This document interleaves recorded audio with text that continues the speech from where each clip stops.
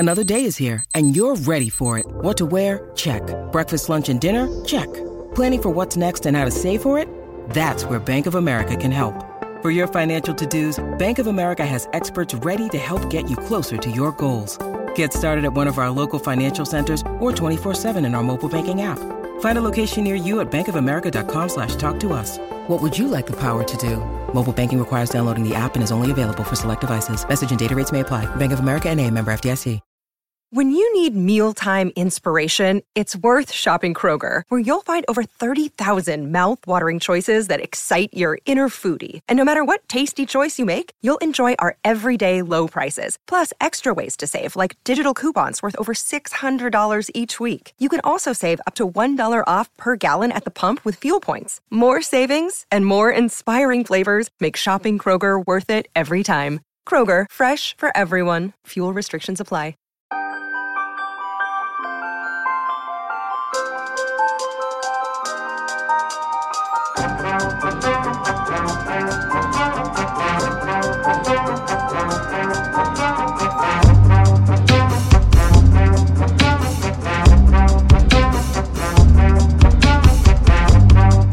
Hello, I'm Craig Ellingson, and this is the Oil Spills Podcast. It's Thursday, May 3rd, 2018. With me in the Edmonton Journal studio today is Jim Matheson and Rob Ditchkowski, beat writers covering the Edmonton Oilers. We'll talk about the biggest news this week in Oilers land, the signing of Mikko Koskinen, a Finnish goalie who has spent the last 6 years in the KHL and who will be 30 years old by the time training camp rolls around in September. Who is this guy, and why sign him to be the backup to push starter Cam Talbot? We'll also touch on the Oilers' coaching situation and who might be in line to become Todd McLellan's new assistants.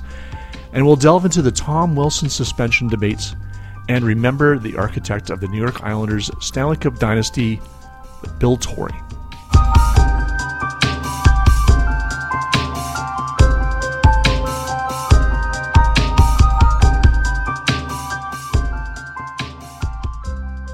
Welcome, gentlemen, to the podcast. I will tell you right now, this is the very first time we've done a podcast in May for this Oil Spills Oilers podcast. So, welcome. And there was a lot of other years when the Oilers were out of the playoffs. We didn't have a podcast. Well, we didn't do one last year, and the Oilers were. The Oilers were in the playoffs last year, but we didn't do a podcast in May. I think we were just too darn busy. Too darn busy. You guys were always on the road and always at the rink. And, we had, this is a little bit inside baseball for people who might be listening, but they like listening to inside baseball. And by the way, I'm wearing a baseball cap if you're not watching on the video. But, we're handling Calgary copy at the same time too. So no time to do a podcast, my goodness. But now we have a little more time and nobody's in the playoffs. And so here we are. Anyways, let's talk about Oilers news. I did bring up baseball before, though, because I'm wearing a baseball cap today. It's Casual Thursday here at the office. But you're pretty casual. Very casual today. That actually says more about my laundry situation. Farm boy casual today. Very, Hutterite casual, I would say. We'll skip the baseball. Go to hockey. The big news this week, of course, Mikko Koskinen was signed by the Oilers, free agent goaltender from the KHL via Finland, where he's from. What do you guys think of it? I think it's a reach myself. He seems like a nice guy on the phone when I talk to him. Well, he has a long reach. He's 6'7". I know.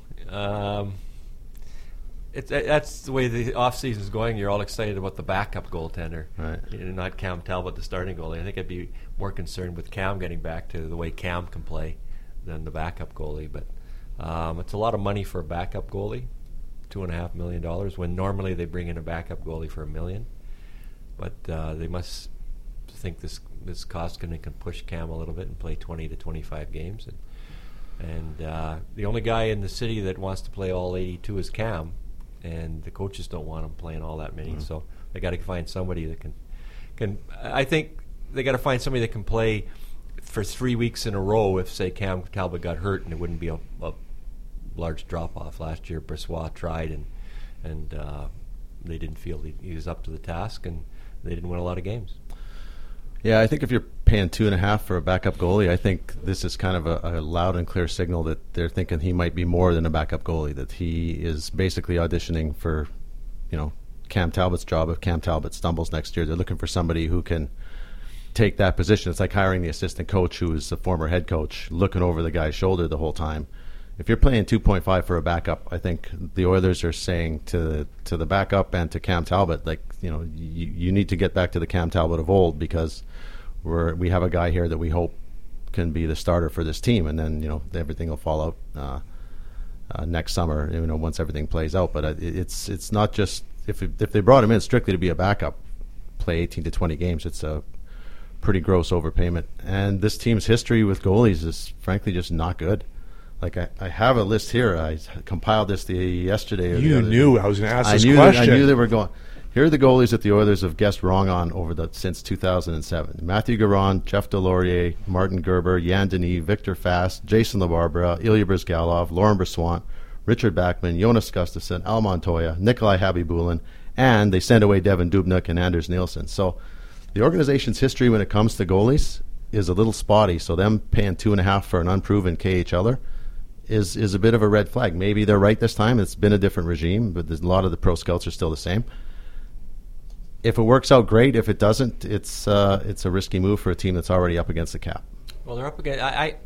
The question I have is there are going to be a few free agent NHL goalies available on July 1st. Guys you know about. Guys you already know about. And if Carter Hutton is probably the best of them, he might cost as much as Koskinen, to be honest. But you could sign Peter Mrazek for $1 million.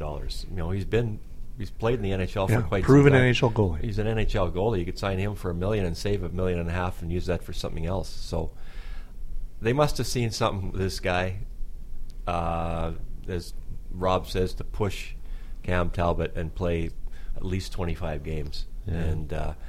And if he plays 25 to 30 games, great. I mean, then you're not wearing out your starting goalie, and they'll see something in him that maybe he's a starting goalie in the NHL. It's never too late. He's only 29, turning 30. He's not like he's 35. Well, and you talked to him yesterday. I mean, he said other teams had contacted him about, obviously coming to the NHL and playing, but he didn't feel that he wanted to leave yet. So I don't know if that means anything. I mean, if he's that good, and money talks, I would think, but I don't know. I mean, I don't know how much he was making in the KHL or what the situation was for him wanting to stay there for such a long time if he's that good. And you were talking about the KHL too, a very defensive league. A lot of stats look good in that. Yeah, I mean, everybody seems to have a 199 goal average and a 930 save percentage. So I'm a little leery about that. A lot of 2-1 games over there. You won't see all that many 2-1 games playing in the Western Conference, I don't think, as a goaltender. So, and he's a little apprehensive himself. He said, I haven't been in the league for a long time. I was not very good when I was here the first time. The league just overwhelmed him. I hadn't enough pro games, and one of the reasons I didn't come over was because the team I was playing on was so strong in the KHL. He was making good money. He's playing with Datsuk and Kovalchuk and lots of NHL players in probably the nicest city, most beautiful city in Russia. So, and a powerhouse team. So he didn't want to come over. But eventually, you can only say no so many times when teams are calling. And I think he's now sharing the goaltending with another goalie in St. Petersburg, the Ranger draft this past season. So maybe he thought next year that younger goalie would be the starter. So maybe he's coming over and giving the NHL a shot. Yeah, it's a different league. The shot angles are different. The ice is bigger, so there's much more perimeter. The traffic in front of the net is not going to be as intense as it is in the NHL. The travel's not going to be the same. He's going to have to fight through screens, and it's a different league. Obviously, a different league, and all the best players in the world are here. So all of his numbers are being put up in a defensive league against weaker players. So there is a lot of proving to be done, and on a team that I don't know is necessarily wants to be putting itself in a position where you're auditioning people who've never played in the league before at any level. And I think we got to get back to the fact too that they've got a salary for Montoya. Yeah. Now that's more the owner's problem, not the team, because they can bury him in the contract and not a whole lot of his money counts against the cap. But that's $1 million that the owner spent on a goaltender who's going to be playing in Bakersfield and taking up ice time against younger goalies that you might want to develop. And you also gave up a draft choice for him. Now, it's only a 4th-round draft choice, but still a draft pick you gave up for a guy that, you've decided after 9 games, he can't play for your team. So. Yeah. And on this list, there's a lot of players that have played well on other teams, and being goalie for the Oilers isn't always an easy job. When the team's struggling a little bit defensively, it's a hard team to be the goalie for. When everything's going great, it's much easier, as is with the case with any team. But the Oilers have some struggles in their own ends. This year was a glaring example of it. And if they don't get that stuff shored up, then he's going to be in for a real test, because it's, like I said, it's not an easy team to be the goalie for. And for each of these goalies, Talbot, Koskinen, and Montoya, each of them have a year left on their contracts. So, it'll be interesting to see how Talbot responds, not only because of a year being left, but with Koskinen coming in. So I would hope that if that is a spur, that would go a long way, if that's what it takes. Goaltending is weird that way. Like, a player can work hard in the off season and get in better shape. A goalie's just a goalie. Talbot's in incredible shape. I don't know how, you're going to have to work harder. You're going to have to shore it up. Goalies do get better, but yeah, this is going to absolutely light a fire under him, which is kind of the intent. They're paying him at a very economical $4 million now for a starting goalie in the league, and I'm sure Cam is probably thinking too, I'm going to get back to last year's Cam Talbot, and I'm going to be making $5.5 million a year, not $4 million, and they'll sign him for probably 4 years. But if he plays like this year's Cam Talbot, then probably all bets are off. I think Cam Talbot's a pretty good goalie myself. I don't think he's in the top half dozen goalies necessarily, because they have more longevity and they're just better on better teams. But I think he's a good National Hockey League goalie who can certainly win you lots of games. Yeah, and he was in Vezina voting last year? Was he 4th? So yeah, clearly he can play to that level. It's just a matter of finding a way to get him to play to that level again. While I'm thinking about it, and while we're talking about angles in the KHL and the bigger ice size, Connor McDavid and friends are going to be on that ice in the World Championship. I didn't write that down on my list here, guys. It sort of came out of the blue. I thought, Connor and McDavid's going to be playing in World Championships, and of course he played with Canada 2 years ago when they won, as did Talbot. Of course, Talbot's not on the team this year. Not sure why. Maybe he wasn't invited? He was invited. He said no. Oh, I guess. Young children. And they have Darcy Kemper and Curtis McElhenney as the goaltenders, so I would suspect a lot of goalies have said no, because they're both backup goaltenders, so neither one's been a starter in the NHL. So, what are we? I guess we'll probably see more of the same from McDavid at these World Championships that we saw 2 years ago. Mind you, he is 2 years older. Captain of the team. I know he's got Jaden Schwartz playing on his right wing with Nugent Hopkins. I'm sure they'd like to put him in his equipment bag and bring Jaden Schwartz back to the Oilers, because he'd look pretty good on his right wing. Yeah. Sticking with the Oilers, of course, since we last talked, we had some coaching changes. Shuffling Jay Woodcroft to Bakersfield from being an assistant coach with the Oilers, and letting go Jim Johnson and Ian Herbers. Todd McLellan's staying. Now, obviously, everybody's, people watching the Oilers are wondering, okay, who's going to be standing behind the bench with McLellan next year? Do we expect to see movement on that before the draft, or are we going to see these pieces fall into place perhaps around July 1st? Or who knows? Go ahead, Rob. I think when the contracts are up July, that's correct, right? The contracts are all up July 1st, so that's when you can officially be negotiating with people, and unless you're asking somebody to be let out of their contract and you have permission. But I think, like I was talking about earlier with the goalies, I think that they're going to bring in some assistants that might be head coach ready. Like, I think if they've learned anything, it's you have to have a very strong staff. So I think they're going to try and find whoever they can that if for some reason 20 games into the season things aren't going the way the Oilers want them to go, then they'll have a person right there who can step in rather than having to begin a search 20 games into the season with a limited crop of people. I think that's going to go into the thought process, definitely. And as for the assistants, I mean, we sat here 2 months ago and predicted this exact thing would happen, that a couple of the assistants would be sacrificed and Todd would stay on, and they made a big production out of something that kind of everybody knew was going to happen in the first place. The Woodcroft to Bakersfield is curious. If you're not necessarily doing a satisfactory job up here, they suddenly put you in charge of the AHL team and all the players that are coming up. It's a golden handshake. If you're going to fire a person, you fire them. If not, you don't. So that is what it is. If the Post Media wants to get rid of me, I hope they put me in charge of a small paper.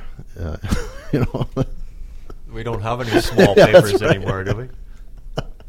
It's an odd reassignment. We have one in Rubber Boot, Saskatchewan. There you go. So, and one of the assistant coaches they hire will be a former NHL coach, I think. And I think Trent Yawney will be on the staff. He was let go by Anaheim, and he's got a history with Todd already in San Jose, and he's been a head coach in Chicago, and he coaches defensemen. And I think he'll be one of the coaches. Now, I agree with Rob. I think they should have a young guy on the staff, too, who has potential. And as we said a couple of weeks ago, there were 2 of those last year available, and Rocky Thompson and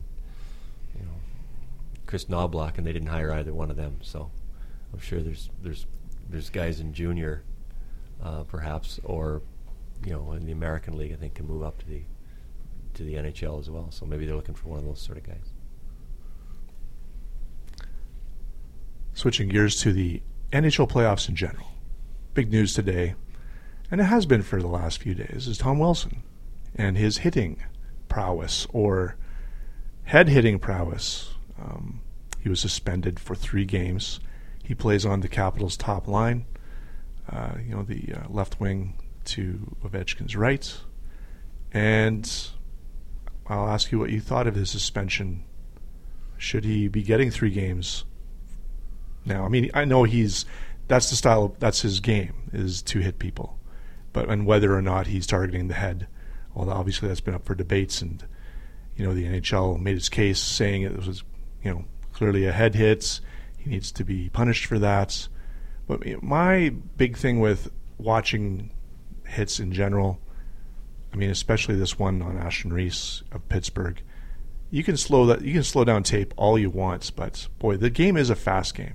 And to think that where he's out there targeting heads all the time, I'm not convinced.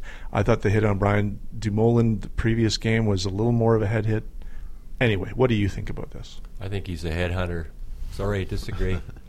Every time I see Tom Wilson, I think the same thing. He's got suspended twice in the preseason for hits to the head. Preseason. I think the NHL just got tired of talking about Tom Wilson and said, you're getting a 3-game suspension. Other guys, 1 game. But we talk about you far too often, so you're getting a 3-game suspension.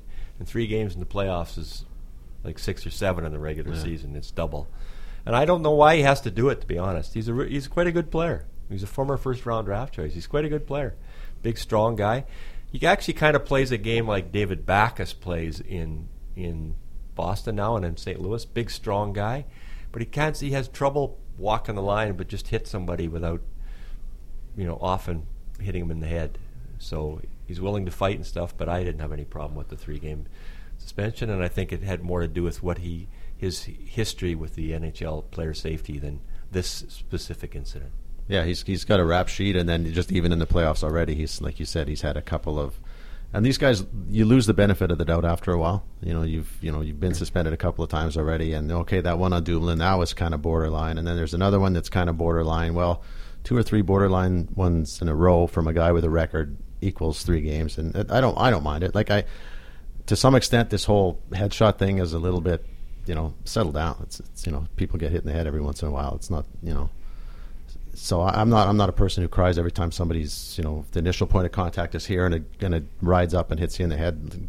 Those are the breaks. It's a tough game.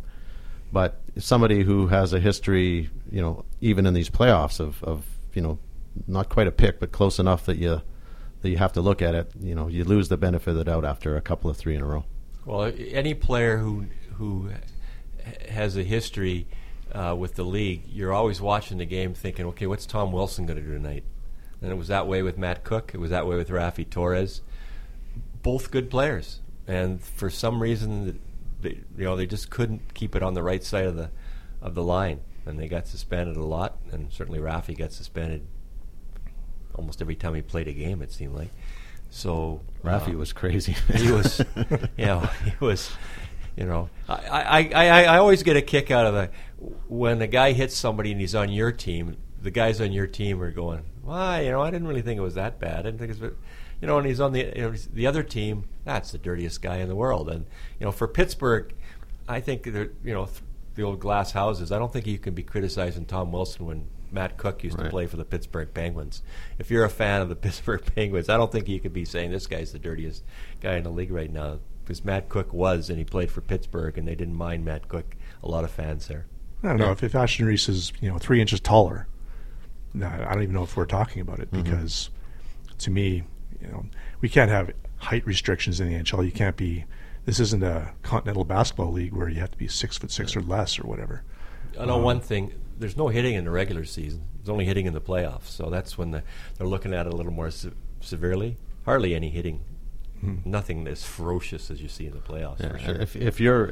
If you're taking out fighting, you have to protect the players. Like if a guy was running around and hitting, even clean, but just a little bit too hard, where you can injure somebody with a clean hit, somebody would go out and scrap him, settle him down.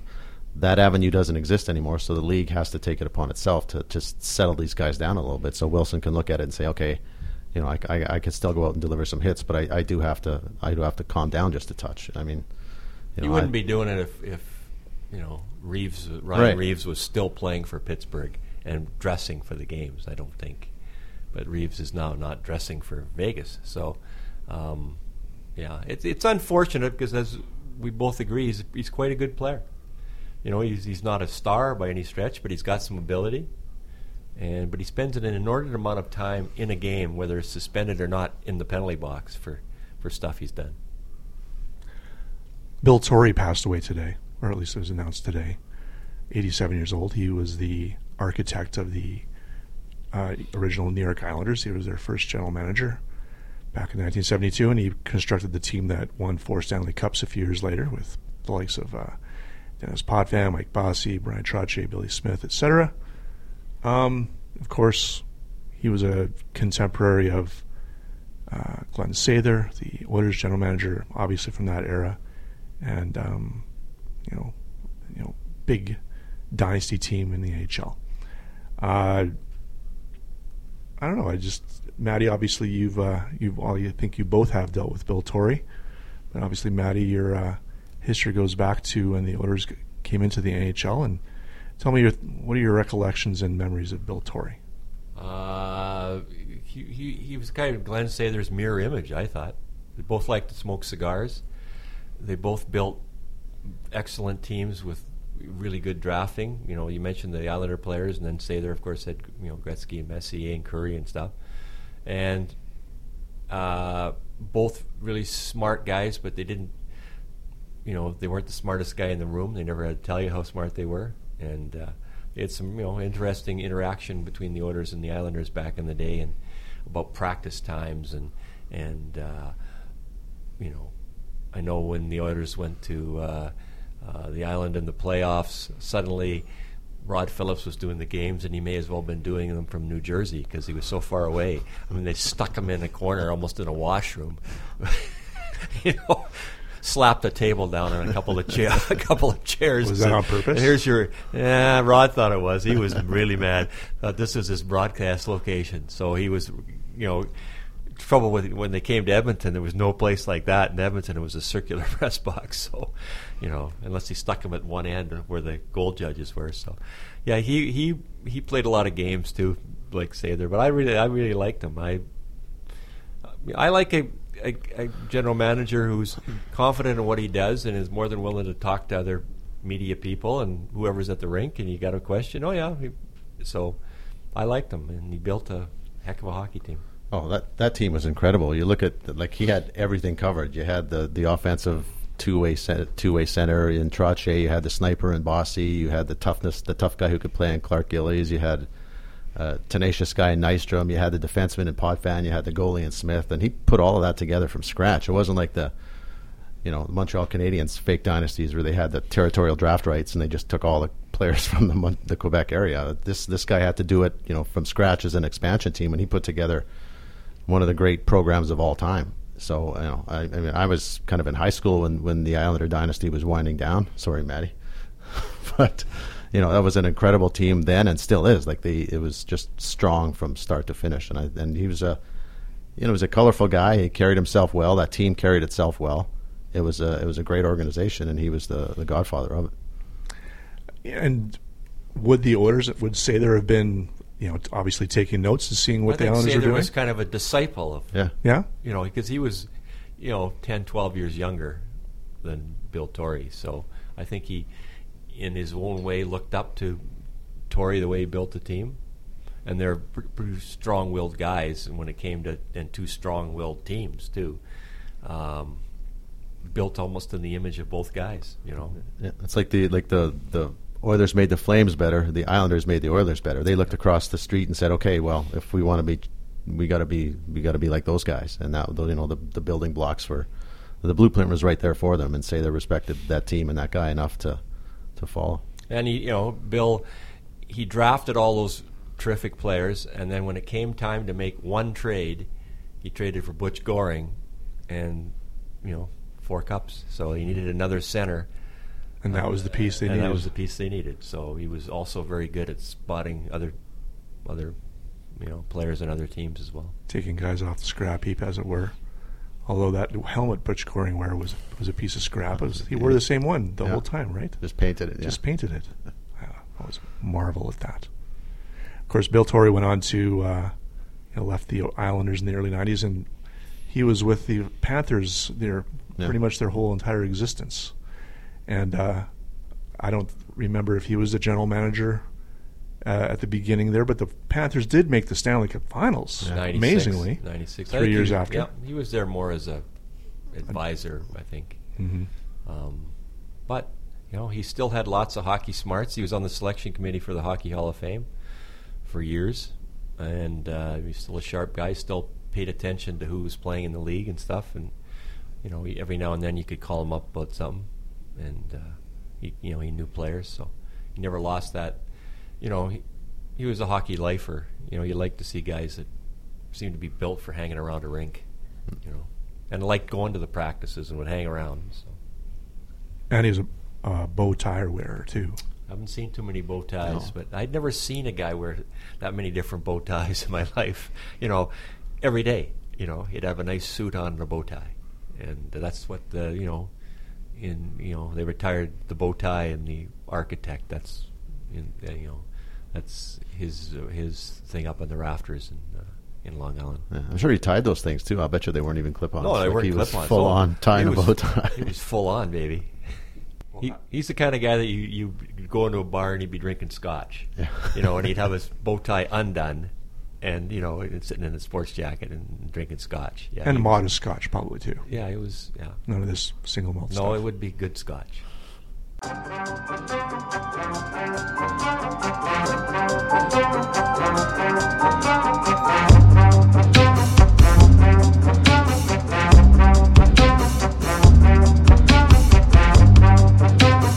That's our Oil Spills podcast for today. You can listen to our show via iTunes, Google Play, and SoundCloud. I'm Craig Ellingson. Talk to you soon.